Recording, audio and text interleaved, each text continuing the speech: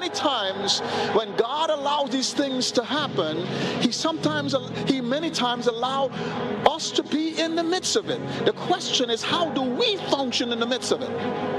Do we function based on the circumstances that are taking place?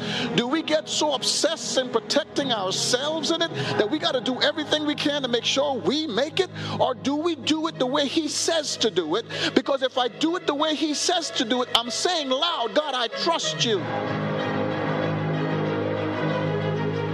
God, I believe in you.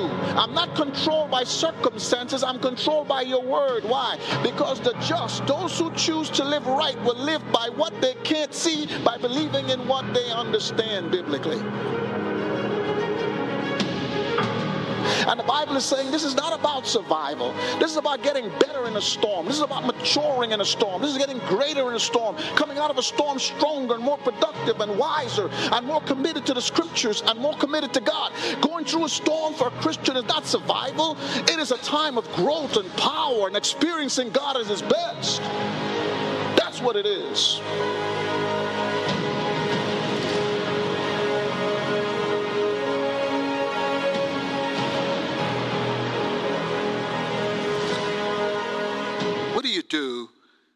What do you do when following God makes life harder? What I mean by that is, you're a single person, and God is saying you got to stay pure. But I don't mean your feelings in raging war up inside of you. You still dealing with loneliness, still dealing with the pain of raising kids by yourself. So doing God didn't make it easier. It made it tougher in the short run. What happens when following God just creates a lot of anxiety? Because following Him means that He is telling you to come out and serve Him responsibly with COVID going on.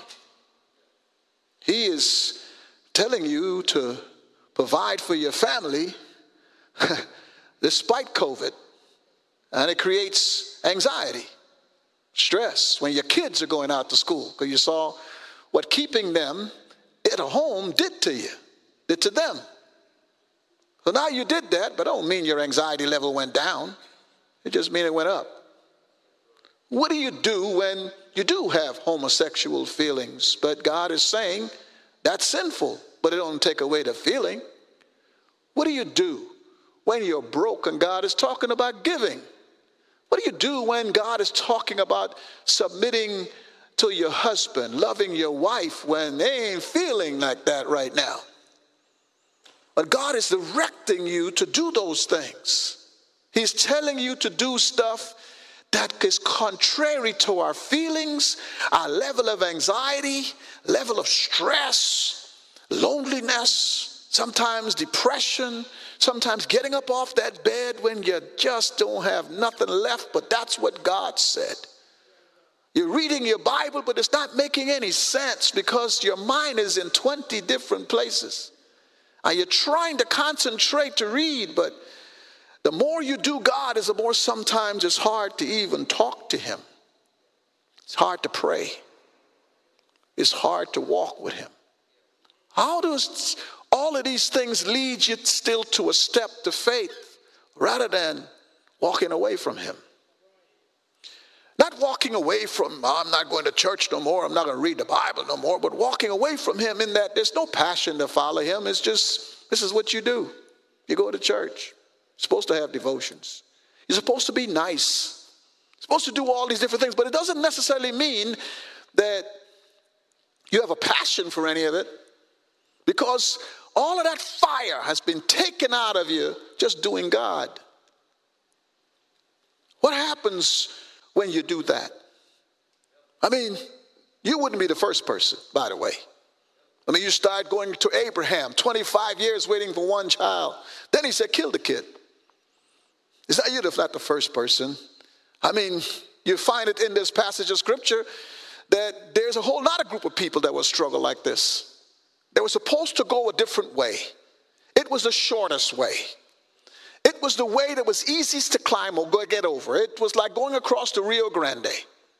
And God literally tells them, no, don't go that way. That is the easiest way. I want you to go the hard way. And I will lead you the hard way. I will lead you to a war that you will have. I'm not saying you wouldn't have a war. You're going to have a war. And I'm going to lead you smack dab into it. And I'm going to let the person who has total authority to do whatever he wants see you walking around and get him fired up to come after you.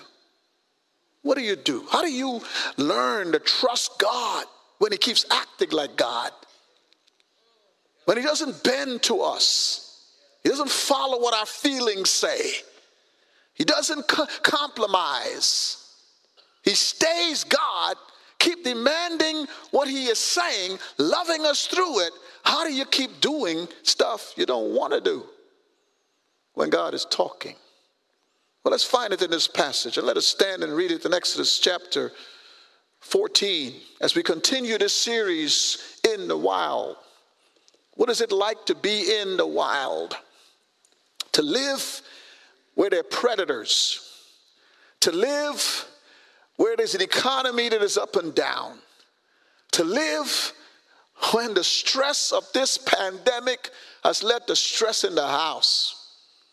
When the stress of this pandemic has led to apathy, frustration, anxiety, anger. What do we do when things are just wild and God just keeps saying the same stuff? Go to Africa right now? Yes. Unless I stop you, shut down borders, I told you to go. What do you do when things are wild? How do you walk in this faith and not just do it out of grudgery and out of compulsion and out of need rather than out of love? In Exodus chapter 14, I'm going to read spots of this. He said in verse 19, and the angel of the Lord who had been going before the camp of Israel moved and went behind them.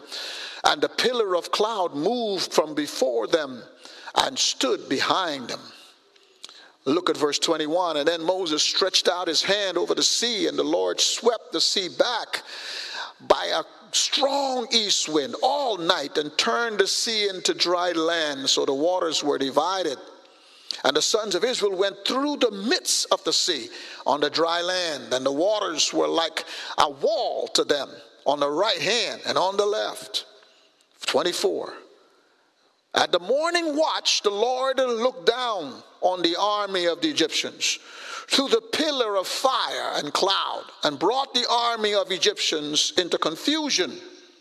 Verse 25. He caused their chariot wheels to swerve, and he made them drive with difficulty. So the Egyptians said, let us flee from Israel, for the Lord is fighting for them against the Egyptians. Verse 30.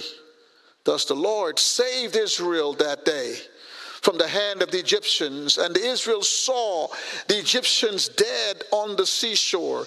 And when they saw the great power which the Lord has used against the Egyptians, the people feared the Lord, and they believed in the Lord and in his servant Moses. Dear God, you've let these passages stay in the scriptures to teach us what it's really like from your vantage point about life. Not from an earthly standpoint, but from a heavenly vantage point. God, I know it's different, so help it to be clear how you see it. In the name of Jesus we pray. Amen. You may be seated.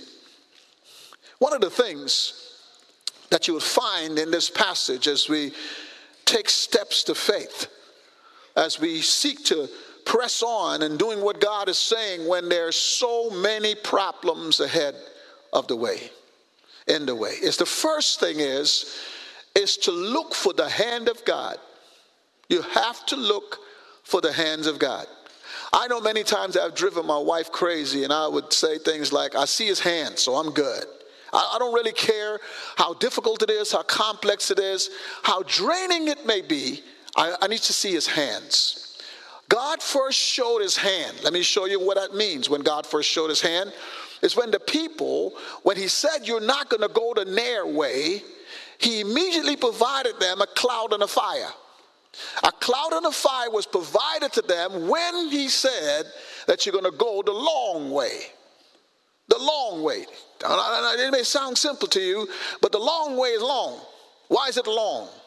Because the long way means that you have a little baby in your hand. Ain't no incubator, no sterilized situation.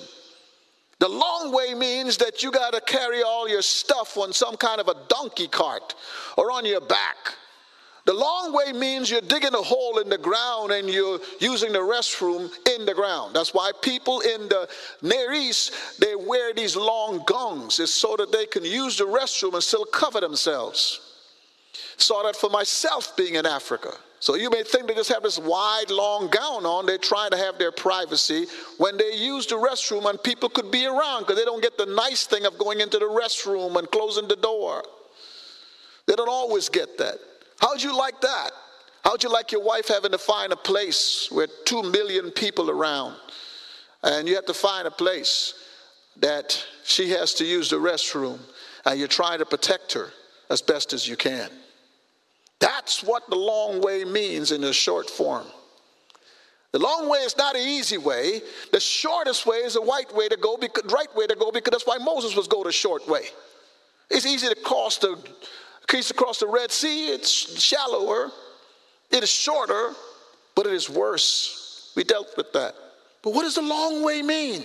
First thing you find in here is God has to prepare the way. In other words, we have to ask ourselves, what is God telling me to do? You have to understand that. Once we understand that, our feelings and how we think and what our anxieties are, all has to not be thrown to the side, even though they're there and have to be recognized, because the Bible is talking about the fact that Abraham would look at the fact that his wife was barren, look at the fact that she was 75 years of age, and Abraham said, I will not stagger in my faith. It doesn't mean he did not have a struggle in what he was dealing with. You see him sometimes laughing when God is speaking. He struggled from time to time. But he still, with all those feelings, with all those issues, he still did his best to move forward. Paul would say, be anxious for nothing. But how I dealt with my anxiety is I met it with prayer. None of these people didn't have anxiety. None of these people didn't have stresses. They're telling us they did. They even had bad thoughts. I wish you would come this week and hear about those things. If you had bad thoughts, he says, whatever is good, whatever is right, whatever is lovely, fix your mind on those things. Why? Why is he telling us to fix our mind? Because he needed to fix his mind when folk are beating you in the back, tearing you up. You're following God and you're on the side, you're on a shipwreck, being the only one bitten by a snake. He's saying, hey, keep your mind positive. Don't let it drag you down.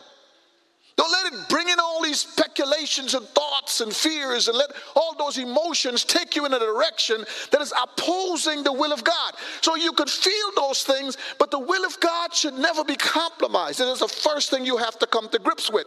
You see this with Daniel. Daniel would say, I made up in my mind, chapter 1, verse 8, that I will do what God tells me to do. I will do that. What does that mean for Daniel? Shadrach, Meshach, and Abednego goes in the fire. What does that mean for Daniel? Daniel has to deal with a lion's den. He got people on his job cutting him in the back, stabbing him in the back. Daniel had to do with people doing mean things to him. Where's Daniel's family? He got no family. That's why Shadrach, Meshach, and Abednego meant lots to him. He's alone in a whole different place, got to learn a different language, wear different clothes. They shave all his head off, give him a whole nother name, and he's got to live in this place for the next 70 years because God said so. But Daniel made up in his mind the path that God has mapped out is the path. That's the first thing. He gave him a fire, he gave him a cloud. This is the path, and here is the evidence of that path. First thing. Once he did that, watch, and they accepted it. You know, don't let me twist it. They didn't accept it willingly. How do I know that? Look at verse 10. They do like us is. They did this in verse 10. As Pharaoh drew near, the sons of Israel looked, and behold, the Egyptians were marching after them, and they became very frightened. So and don't forget now, you be in slavery where people are beating you and killing you. And you saw that with Moses and the Egyptian.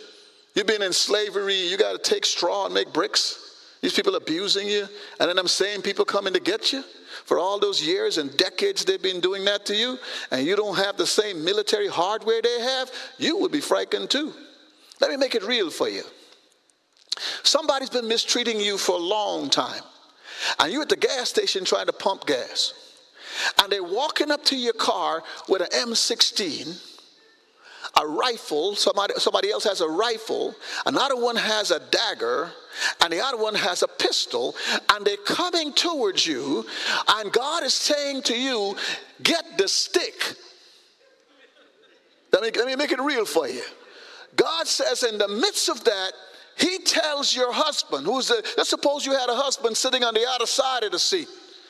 And you look at your husband and you say, what are we going to do? They're coming here. He says, okay, let me get the stick. You would kick him out the car. That's what you're dealing with here. And they get angry. And Israel cried out to the Lord. Verse 11, then they said to Moses, is it because there are no graves in Egypt that you have taken us away to die? They already decided they're going to die. They're not even seeing if they're going to die or not going to die. They've concluded they're dead. Understand, it's not like Moses didn't trip out either. Look at verse 15. And the Lord said to Moses, why are you crying out to me? Why are you here crying? They cried to God first, then they turned on the leader. And the leader's hearing 2 million people, just about 2 million people screaming at him. So he decided to cry to God. And God is going, man, you know what you got to do. What are you crying for? So not only are the people tripping, it's just that Moses stayed crying to God and the people turned on him. Now watch this carefully. So it's not that they didn't struggle. Even the leader Moses that has seen God do mighty things in Egypt with frogs in the Nile and cows being hit with hail and all these mighty things that God has done against all their gods. That was great. That was awesome. But Moses, when he see the Egyptian army, who was once a general over that army, Moses goes, hey, God, help me. Help me, God. I told you I didn't want to do this mess. But you just had to bring me here. And you got all these people gonna come up against me. When I was just taking care of sheep, mind my own business. You had to come meet me with some kind of fire and bring me here. And then you're gonna give me a stick, not a sword. You're not gonna give me a military hardware. You're gonna give me a stick and slaves coming out of huts. God is going, Moses, what you doing here?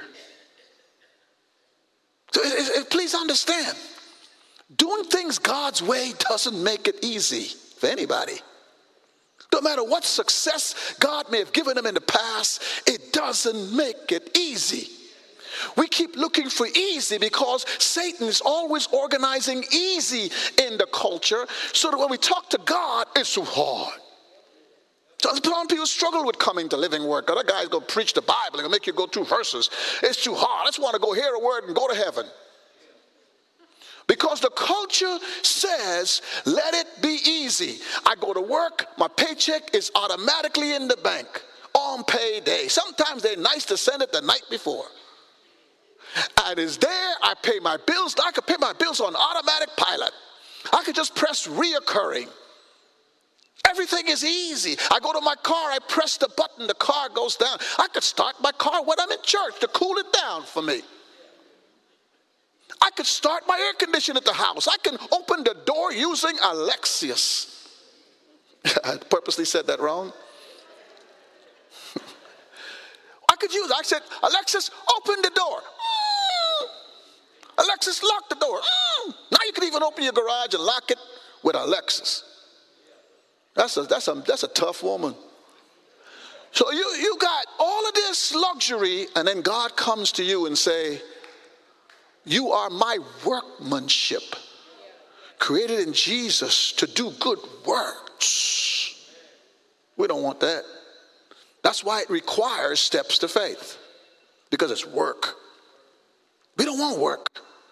When we come to church, we already been at work. We don't want more work. Preacher, just tell me how God can bless me.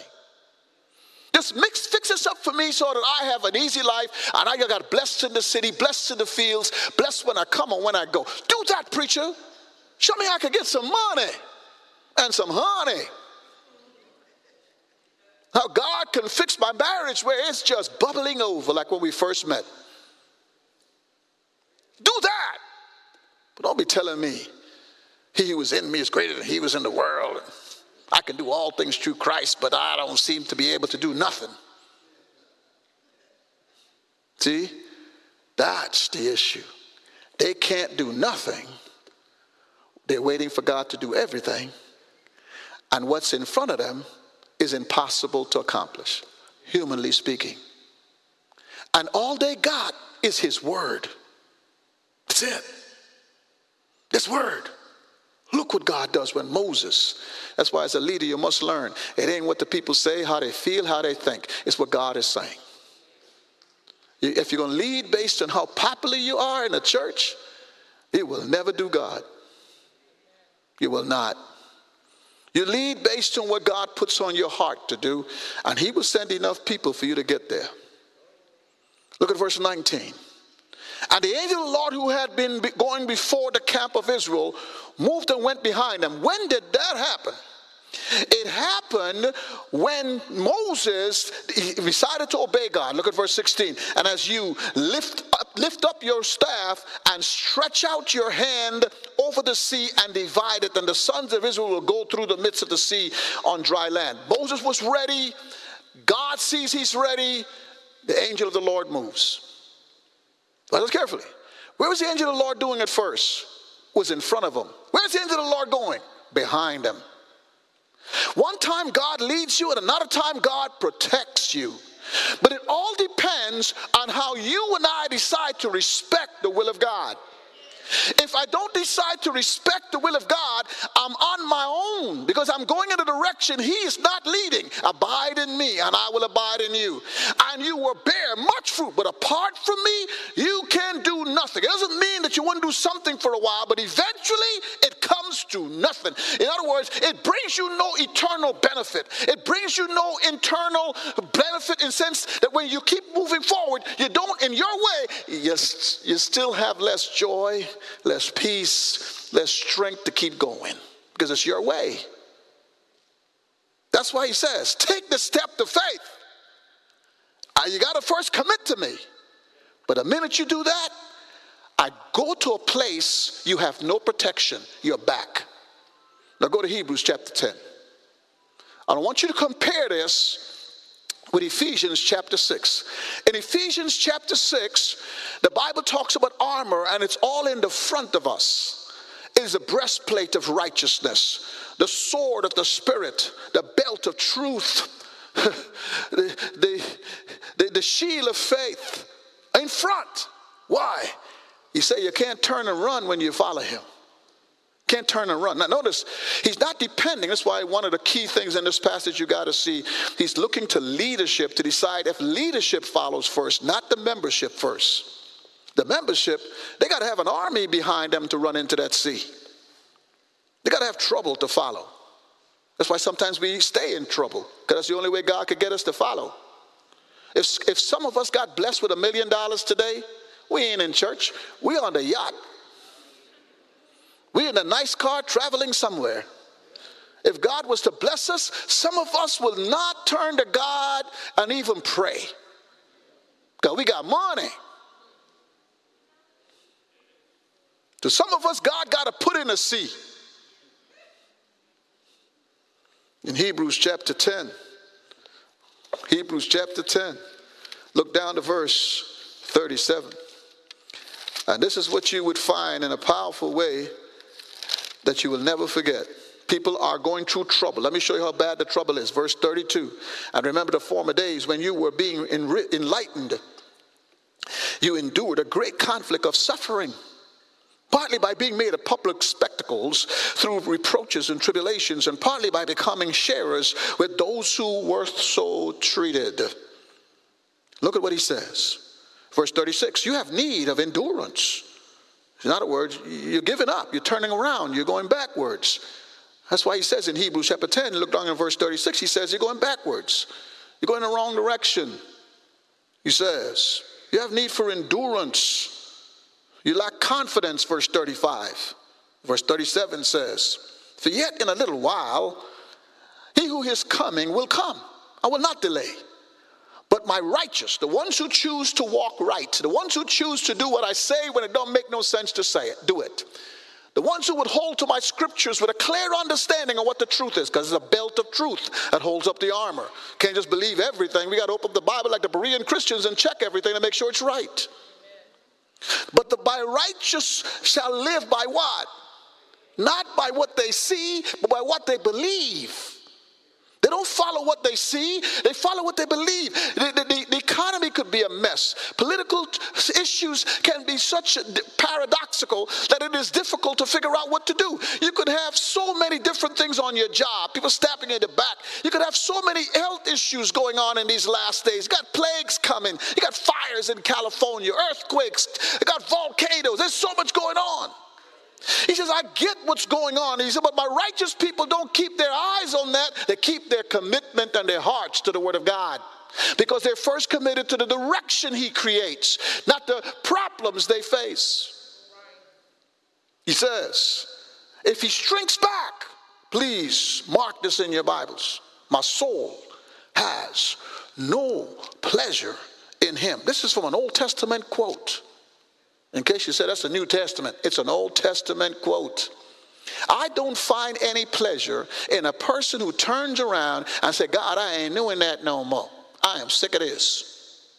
I'm going to do me. I know how to make it. I've been in this marriage long enough to know what to do. God, I've been single too long and you keep telling me you're going to send a man, but there's more women than men, so I may be one of those that don't have a man. Because there's more women than men. You go to Atlanta, I think there's 10 women to 1 man. And not all men. Okay, we move on. Okay?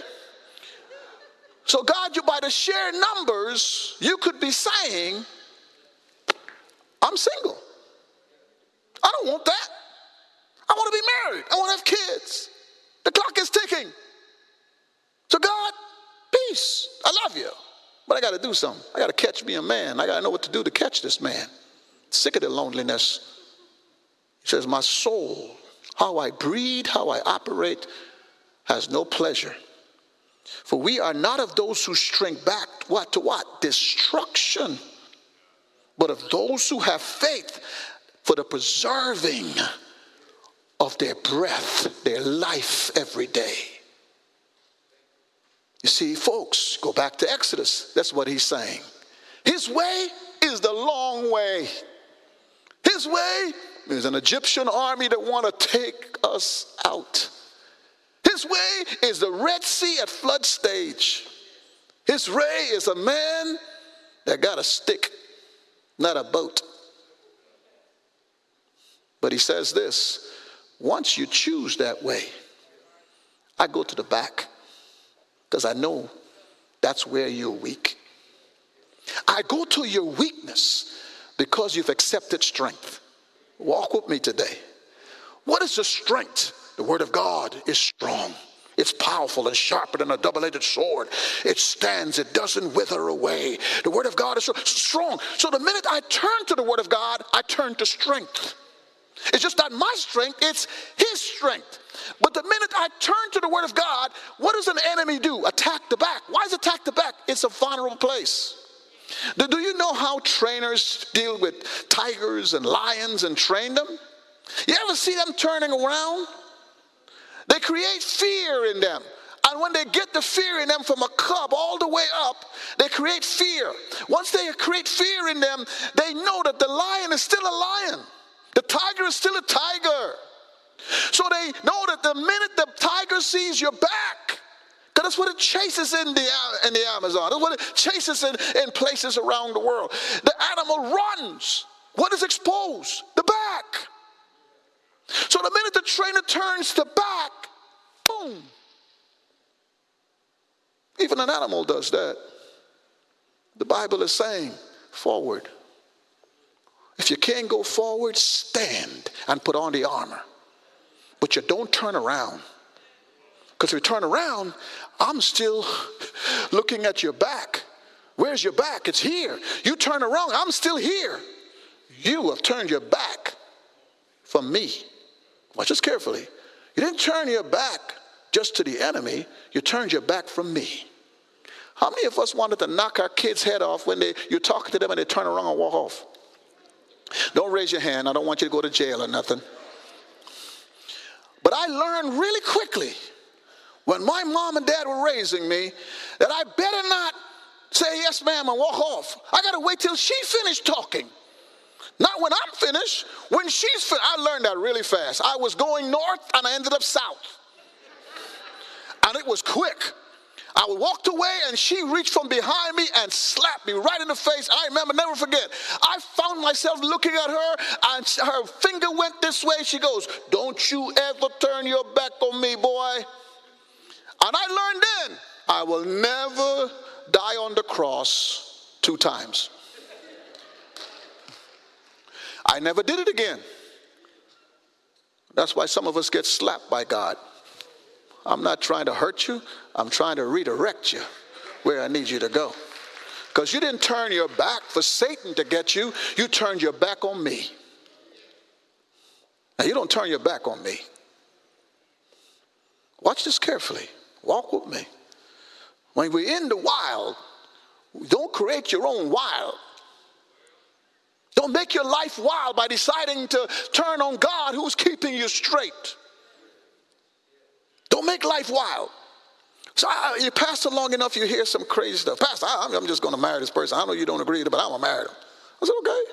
You in the bed with them. I'm home, baby. So you're not hurting me. You the one going in that apartment. Not me. But I pray for you.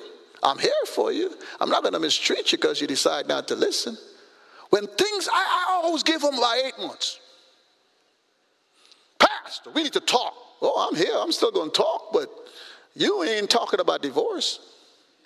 You don't understand, Pastor. We ain't been married that long. It don't got nothing to do with being married that long. You got married. You consummated the marriage. You in now. The issue is, how do we move forward? Ain't no forward. Oh, yes, there is a forward. Or you're going to stand. See, Pastor Kenneth, you just don't understand. What do you mean I don't understand? I've been married 41 years. What is it about I don't understand? I'm human like you. Forward isn't always easy. But it's the best success record. Look at what he says here. He got your back. We don't have time for verse 20, but in verse 20, I love what God is doing, because he's doing it all on his own initiative. Please hear this point I'm going to make with this.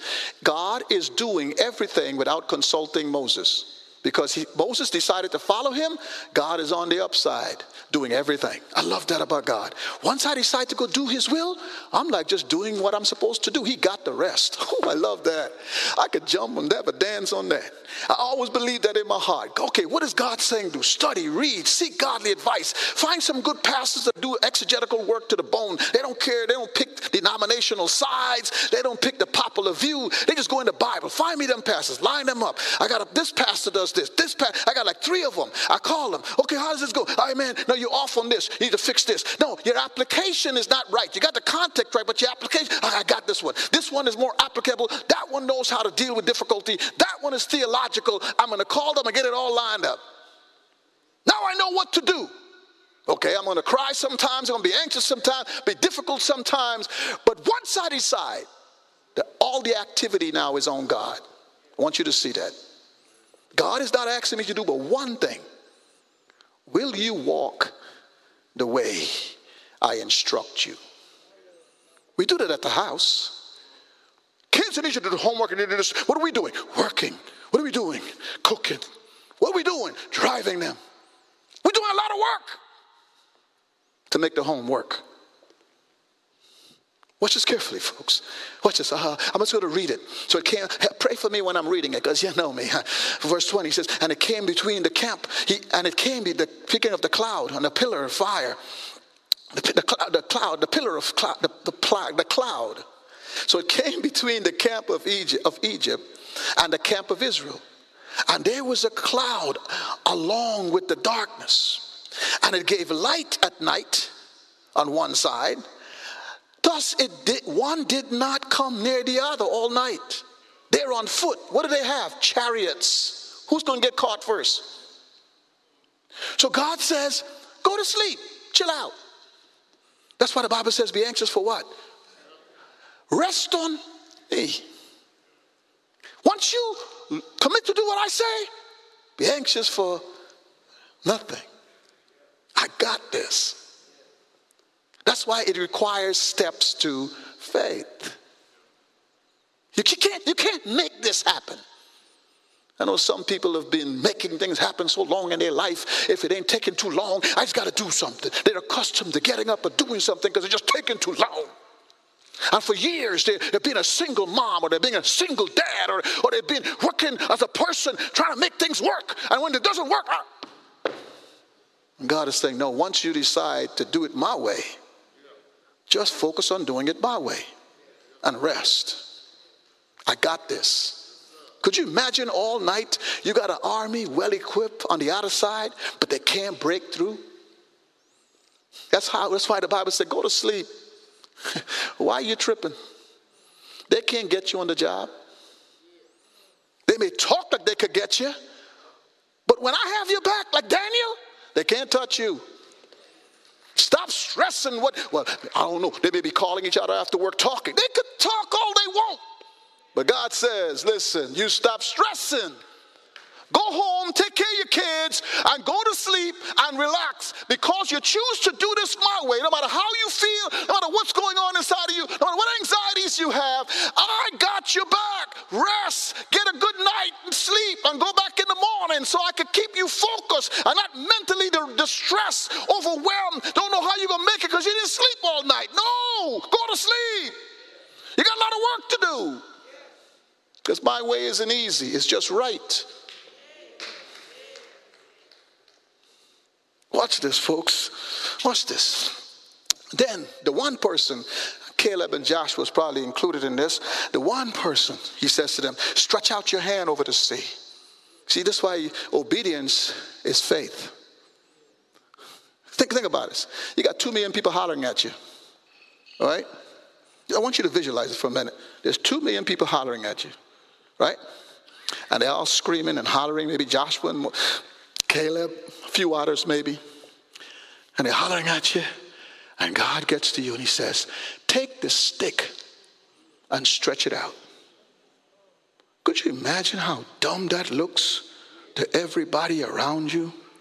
You standing up here, an army on your back, and he is saying, and they're watching their leader with a stick over the Red Sea.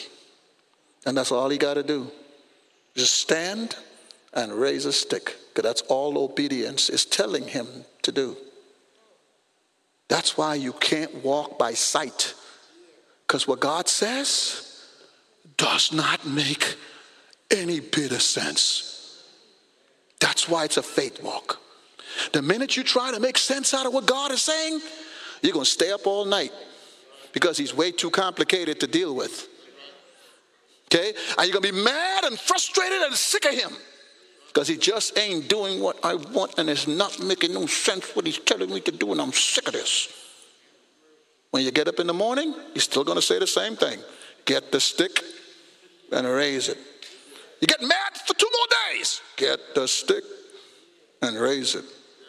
I'm not changing my word. I'm not going to get you a 3 Corinthians. I'm not going to get you a 2 Romans. I'm not going to get you 2 Jude. I'm not going to get you 2 Revelation. It is what it is. And if you change my word, you bring problems to yourself.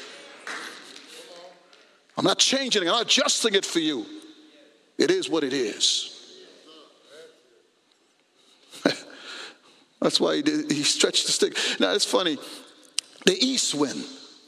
My son talked to me about this east wind. Thank God for a son that researches his stuff. East wind brought locusts. The east wind is dry in the Sinai area. So God picked wind, not the west, not the north, not the south. He picked a wind that is dry. So while they're sleeping, God has already solved the problem. You see, stretching the stick was just to say, obey me. But all night long, God has been fixing the problem all night long. I could jump on it. Because sometimes we think he ain't doing nothing when he's doing everything. Because we want to see it. We want to understand it. We want to comprehend it. And God is going, I can't explain it to you. Your head would bust. I am God. You try to explain something to a child and they will just go, I don't know what you're saying, because they're too small. I never forget my wife doing this. I thought she was brilliant. My son, I don't know where he gets this from, but he's sitting in the back seat of a car. We just got back from our vacation. We just drove into the garage, and he goes, Mom and Dad, what is sex? I don't know where it came from. It's like, what? I'm tired. I've been driving for 40 hours, literally. I'm like, what? I look at my wife. She grabbed my hand. She says, I got this. I said, okay, early childhood development lady, you got this? She said, no, don't do anything yet. She goes to the back of the car, and she says, come with me. He says, okay, mama. But what is it? She says, it's okay, you come with me. She goes to the back of the car. She says, grab that suitcase for me real quick. And he tries to grab it, but it's too heavy. He says, Mama, this suitcase is too heavy. What you asked me is too heavy for a 7-year-old. I said, you the woman. I'm going to hold on to you, honey, baby child. Because I was thinking biblically and theologically, and she just broke it down. He goes, okay, Mama. I'm just going, hallelujah. Thank you for the helper that you gave me today. Especially since she can cook on top of that. Understand, I mean just cook a meal. I mean cook. Where you're trying not to bite your tongue. You know? Understand. God is saying, I can't explain what I'm doing. So where would I get the east wind from? Tell me. You know, we're back to Job. Job, where were you? You want an explanation, Job, but where were you? If I explained this to you, you wouldn't get it, because you weren't even living long enough for me to tell you how it works. That's why the Bible says rest and obey. Because when you think I ain't doing nothing, I'm doing everything.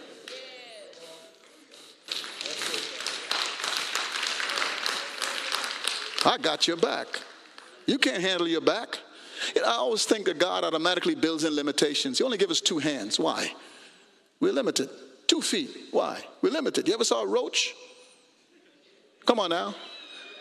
How many feet roach got? Could you catch them? He gave us 2 feet, 2 hands, 2 eyes, and a back that you can't scratch. You could try, but you can't scratch. He reminds us you need help.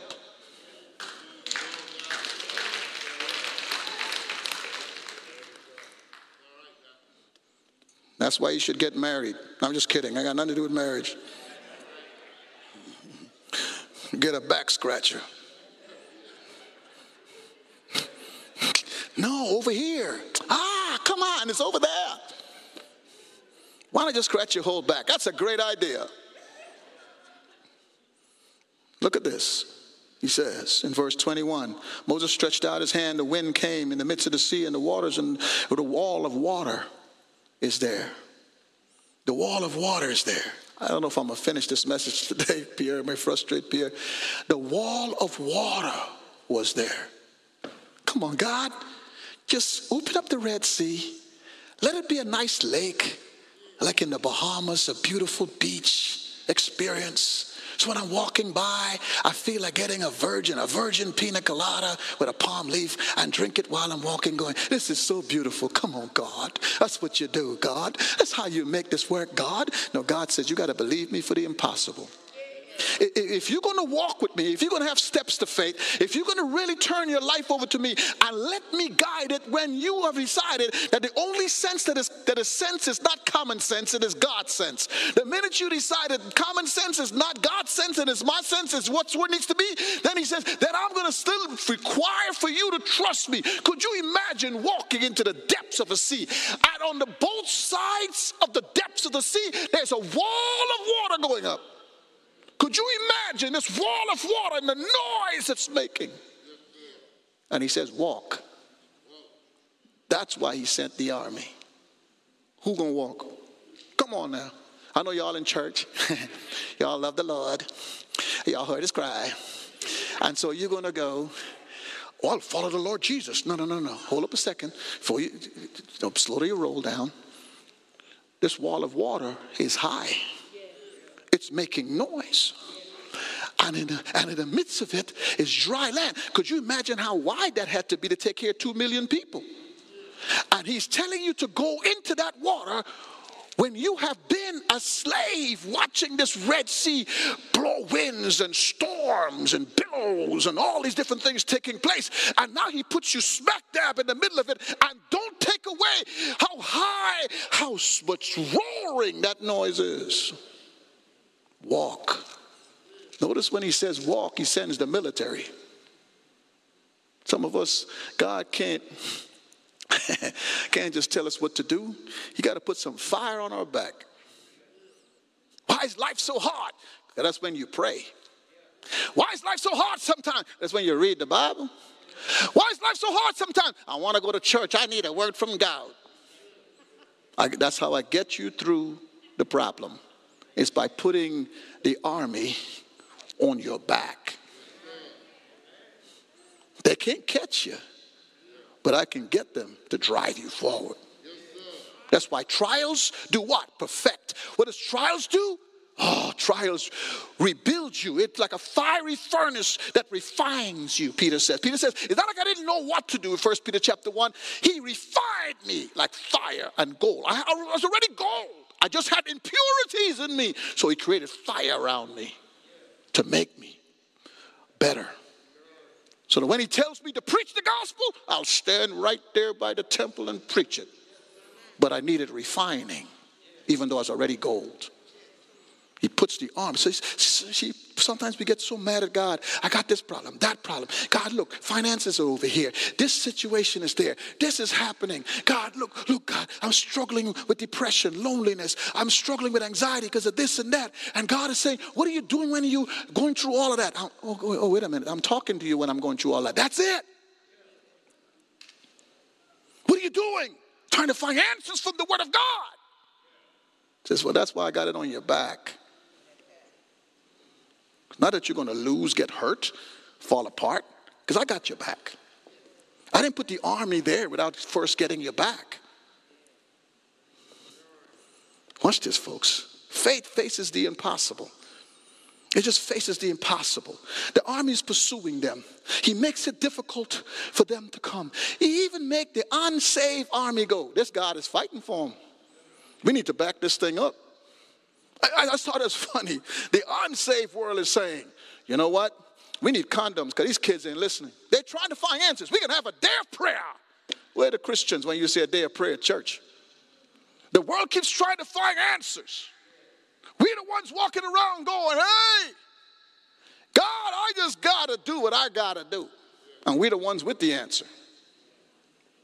It is the sailors in the boat with Jonah that started casting lots and say, pray to the God you have.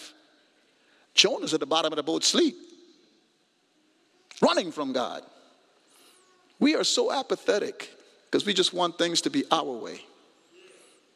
Now watch what happens here. I'll summarize. Watch what happens. You have to remember that God has your back. He has your back. And the last thing I'm going to summarize here today is when he has your back, he's the one that's fighting for you. You ain't fighting for yourself. And when you totally just surrender and decide to trust God, he rewards you. Please hear me. He does what? rewards you. Go to Hebrews 11:6. He rewards you. Please say that. I want you to hear that. Faith rewards me. Say that. Can't hear you. Say it again. Exactly. That's what faith does. It is your reward. And what does faith is? Faith comes by hearing, and hearing by the word of God. That's all it comes this way. But I got to put, James says, I got to put it to work before it works. I can hear it, but it's still my decision whether or not I'm going to take a stick. Still my decision on whether or not I'm going to lead the situation the way God says. It's still my decision as to what I'm going to do. But if I don't abide in him, it comes to nothing. So he's literally saying, the minute I said faith, he says, you've been rewarded. It's a wrap. Look at Hebrews chapter 11. A lot of times we love to read Hebrews chapter 1 and verse 2. But no. I want you to read Hebrews chapter 11. Look at verse 6. He says this. Without faith, it is impossible to please him. For he who comes to him must believe that he is, and that he's a rewarder of those who seek him. Without faith, it is impossible to have a worship service. That's what please means in the Bible. You can't lead people to worship God, to honor him, to walk with him, to surrender their life to him, to cause them to truly lift up their hands and say, God, I trust you. God, I believe in you. Sing all those songs that talk about how great God is. He says you can't get them to really do that when they're coming to church, but they don't believe nothing God is saying. It's just a song service. You got to pump them up. You got to make them jump. Because they don't plan to do nothing. Without faith, it is impossible to please God. For he who comes to God, he who keeps seeking God, who keeps doing what God tells them to do, they come. If you come to me and you're heavy laden, I will take your load off your back. But you must come. You must decide to do this. I can't do this for you. It is your free will to decide whether or not you're going to do what I say to do, when it is possible, when it's crazy, when it makes no sense, when your emotions are this way, your anxiety level is this way, your frustrations are this high, your pain is this high, when you're just totally stressed out and just really want to run from everything. Will you at that point say, God, it's not my will, but your will be done? When you're like me in the Garden of Gethsemane saying, God, I can't take no more. But God says, I'm not changing anything, Jesus. Will you be like Christ? Not my will, but thy will be done. The world and the pain of the world took Christ to the garden. I pray that even when Christ was there praying to God, he still went to the Father.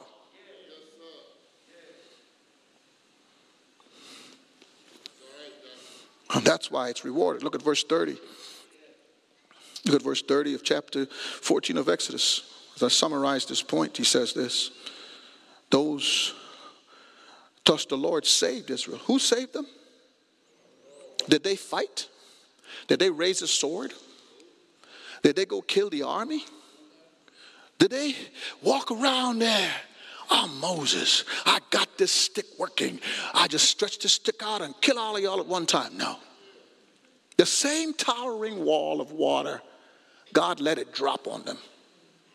Water is so dense that it must have knocked them all out. They could not swim out of there. That same water that God held back, that same water God used to crush the enemy. Pow! So it wasn't like he was making it hard for the Israel. He was getting ready for the Egyptians.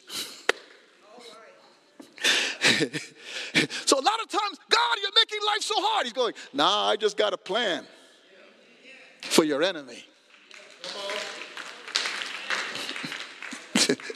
And the Lord saved Israel that day. I love it. The word means he delivered them from the Egyptians. And Israel, watch this carefully. The only way they could believe God is because this key word, they saw. Oh, don't be that way. They saw. Ah, come on. They saw. They saw. I remember building this building, and I remember going in saying, he said, Pastor, we can't start The rain is falling, this is happening, and we need to make sure we got all the money. I said, nah, we're going to start. Big meeting in the trailer and stuff. I heard everything.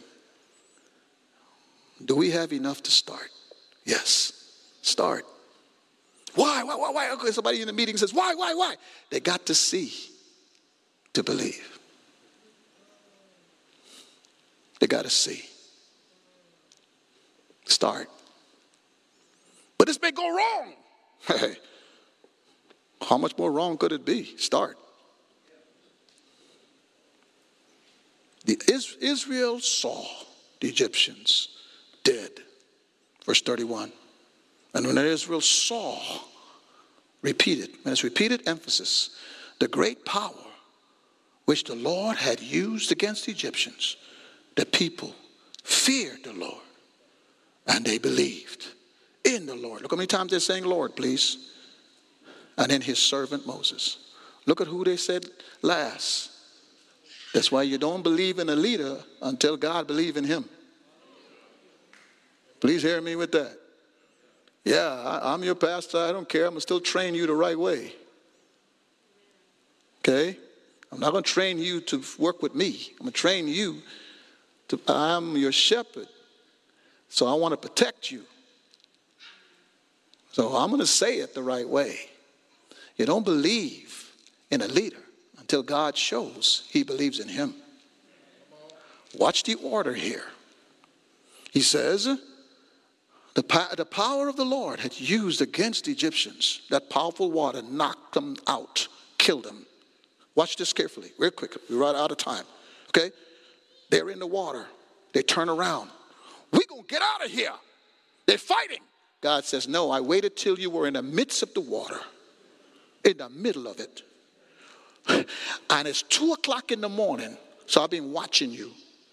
And he said he came at a certain watch. They're defining the watch because of how the Jews function. That's 2 a.m. in the morning. The folks are still walking all night long.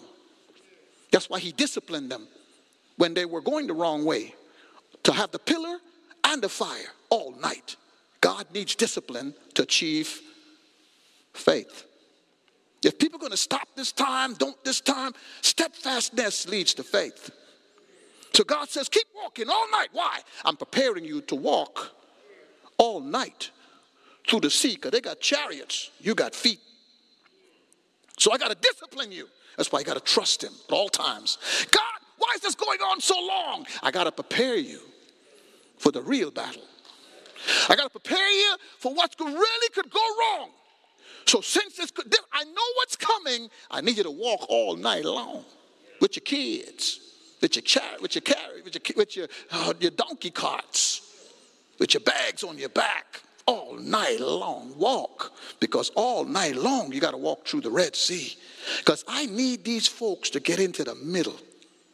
Because when they're in the middle and they, oh my God, this God is fighting for them, and they turn around, I'm going to collapse that water on them so they can't get out.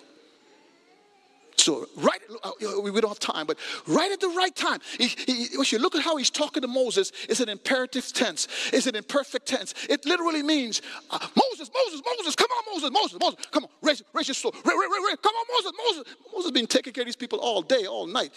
Oh, come on, Moses. Raise the rod. Come on, Moses, raise the rod. Moses, he could just crush the water. He still pulls a leader. That's why I always tell leaders, even in my house, I can't give up leadership because Satan automatically won. It's not about position and your arrogance, and I'm not that person. But babe, I can't give up leadership because that's what happened to Eve. It brought sin into the world. God don't have to have no Moses do anything. God is God.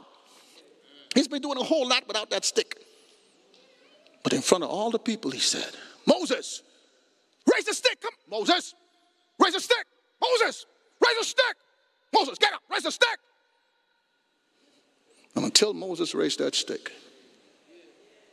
God said, at the right time, 2 a.m. in the morning, they can't get out, it's over. You got to wait on God. His time is perfect. His time is just right. But you can't experience his blessing if you're on the wrong side of the lake. If you're on the wrong side of the sea, you experience their wrath. That's why David would say, I'd rather run to the mercy of God than to run to my enemy. Matter of fact, it's the opposite. I'd rather run to my enemy who may have mercy on me than the wrath of God. I don't want to be in the wrath of God. I'd rather go fight the enemy. The wrath of God is way above my pay grade.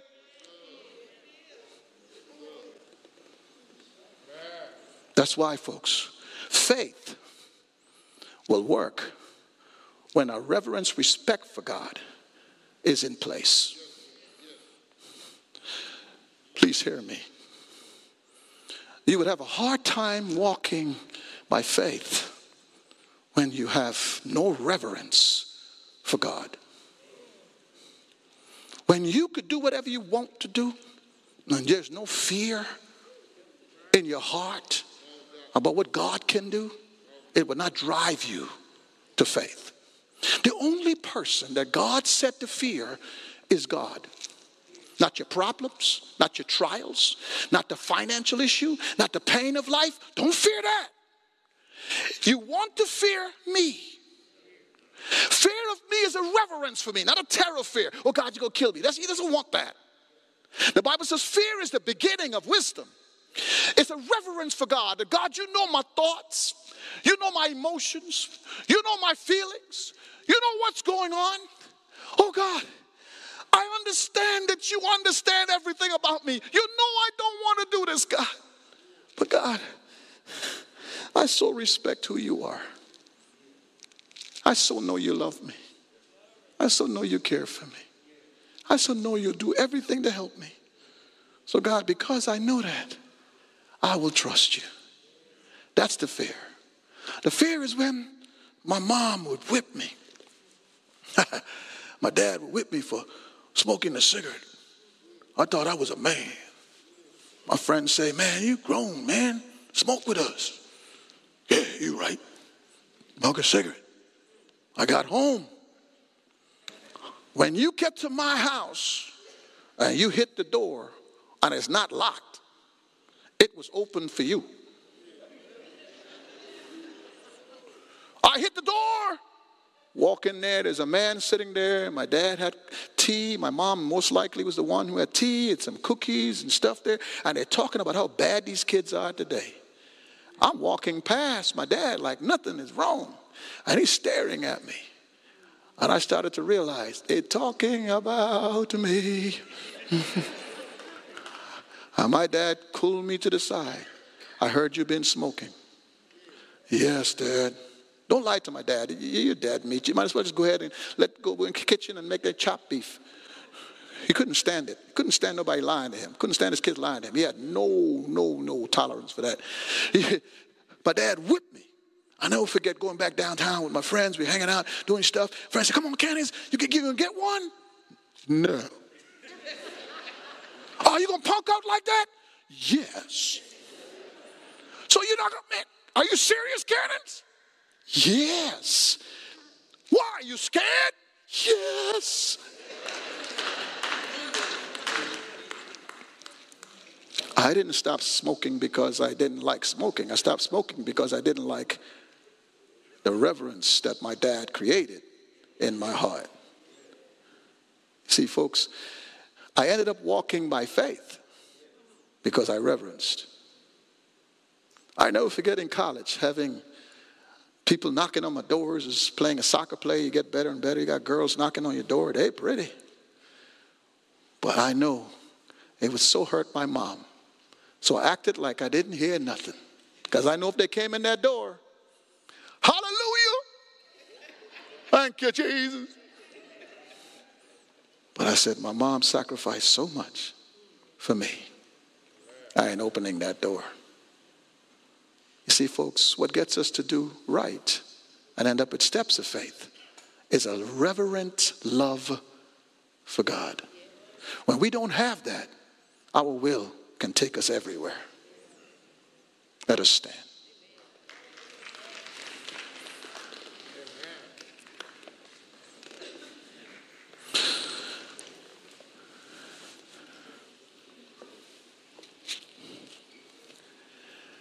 I want you to come to Christ today.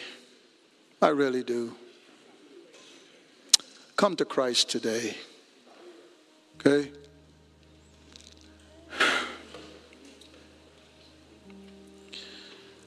I don't know what you're facing. We try to keep up. Thanks to a good staff, not just me. I wouldn't make it without the staff and the volunteers that are faithful around here. Lost a faithful member, Linda Rainey. Faithful. It hurts when God lets your faithful people pass. You know you're missing a huge link, but you still got to do what he says. So we try to keep up, but we don't perfectly do that.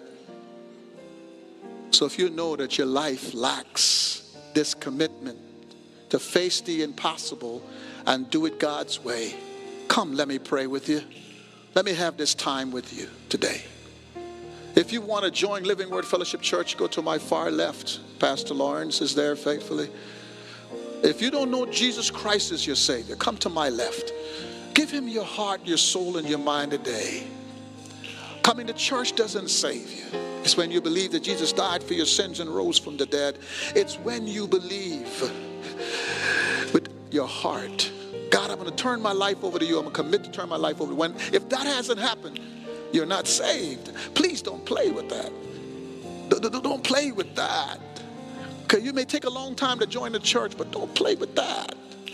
That's not something you play with. So come to Christ. We'll serve you. To my right, my left, your right. Or call the church. We would love to share the gospel with you. We're here to serve you. That's why we're here. So come today and give your heart to Christ. Not just your attendance, but your heart. Let me pray with you today. Let me pray with you today. Come today. When you know God has touched your heart, when you know God is saying to you today, I really need to walk by faith. I really need to do what God has called me to do, no matter how impossible situations may be in my life, because I'm living in the wild. I'm living in the zoo of Satan's world. But I need to give my heart to Christ to make my way through so that I walk in the light as he's in the light. Come today. Say yes to God today. My soul is within me, and I am available. You're only going to sing this song one more time. Come today. Say yes to him today. Oh, I'm available to you. All my will I give to you. I'll do what you say to. Use me, Lord, to show someone the way and enable me to say. Let us pray. I feel like praying for all of you. So I will do that. And then we'll dismiss, hence we are above our time, and we want you to go to Life App. We don't want you to walk away from Life App because of the time. Don't worry about no football game. Just record it and look at it later. I don't answer your phone when your Texans lose. It's going to be okay. Let us pray. God, I don't know why I feel a need to pray for your people, but I do. I want you, God, in the name of Jesus, to cause them to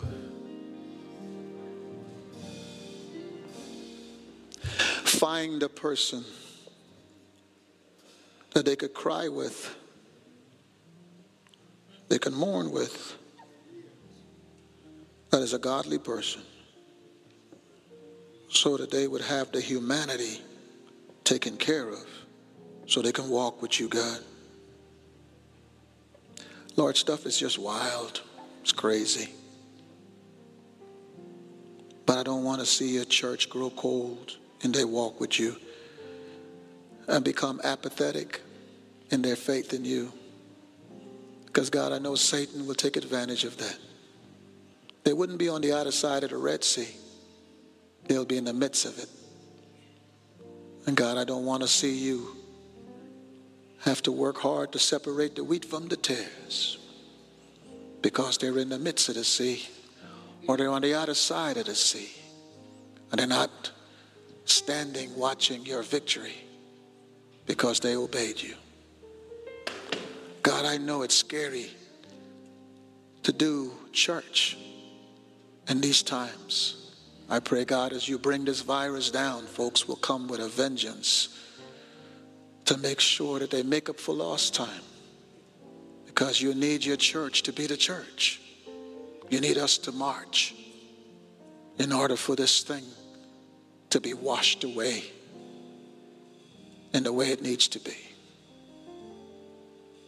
So guard us from doubt. Guard us from fear of that things can bring us. Guard us from anxiety that would stare us away. Bless us to remember your word. Bless us to walk in it. Bless us to be humble enough that when we are wrong, we confess our sins. And God, I pray that we'd have the humility to change wherever you ask us to. In Jesus' name, amen. You know, that's the benediction today. I am concerned about you as a pastor. Don't forget Mr. Need. I believe I said the name right, or Mr. Mead. Is Need right? Don't forget to stop by. The people that are serving us, that are seeking to serve us, they need your support. So if God leads you that way, please, don't make excuses. Well, the line was long. Oh, no, there are people that died for this. You ain't got problems. But that's what God has put on my heart for you today. Have your steps walking by faith and not by sight. God bless you.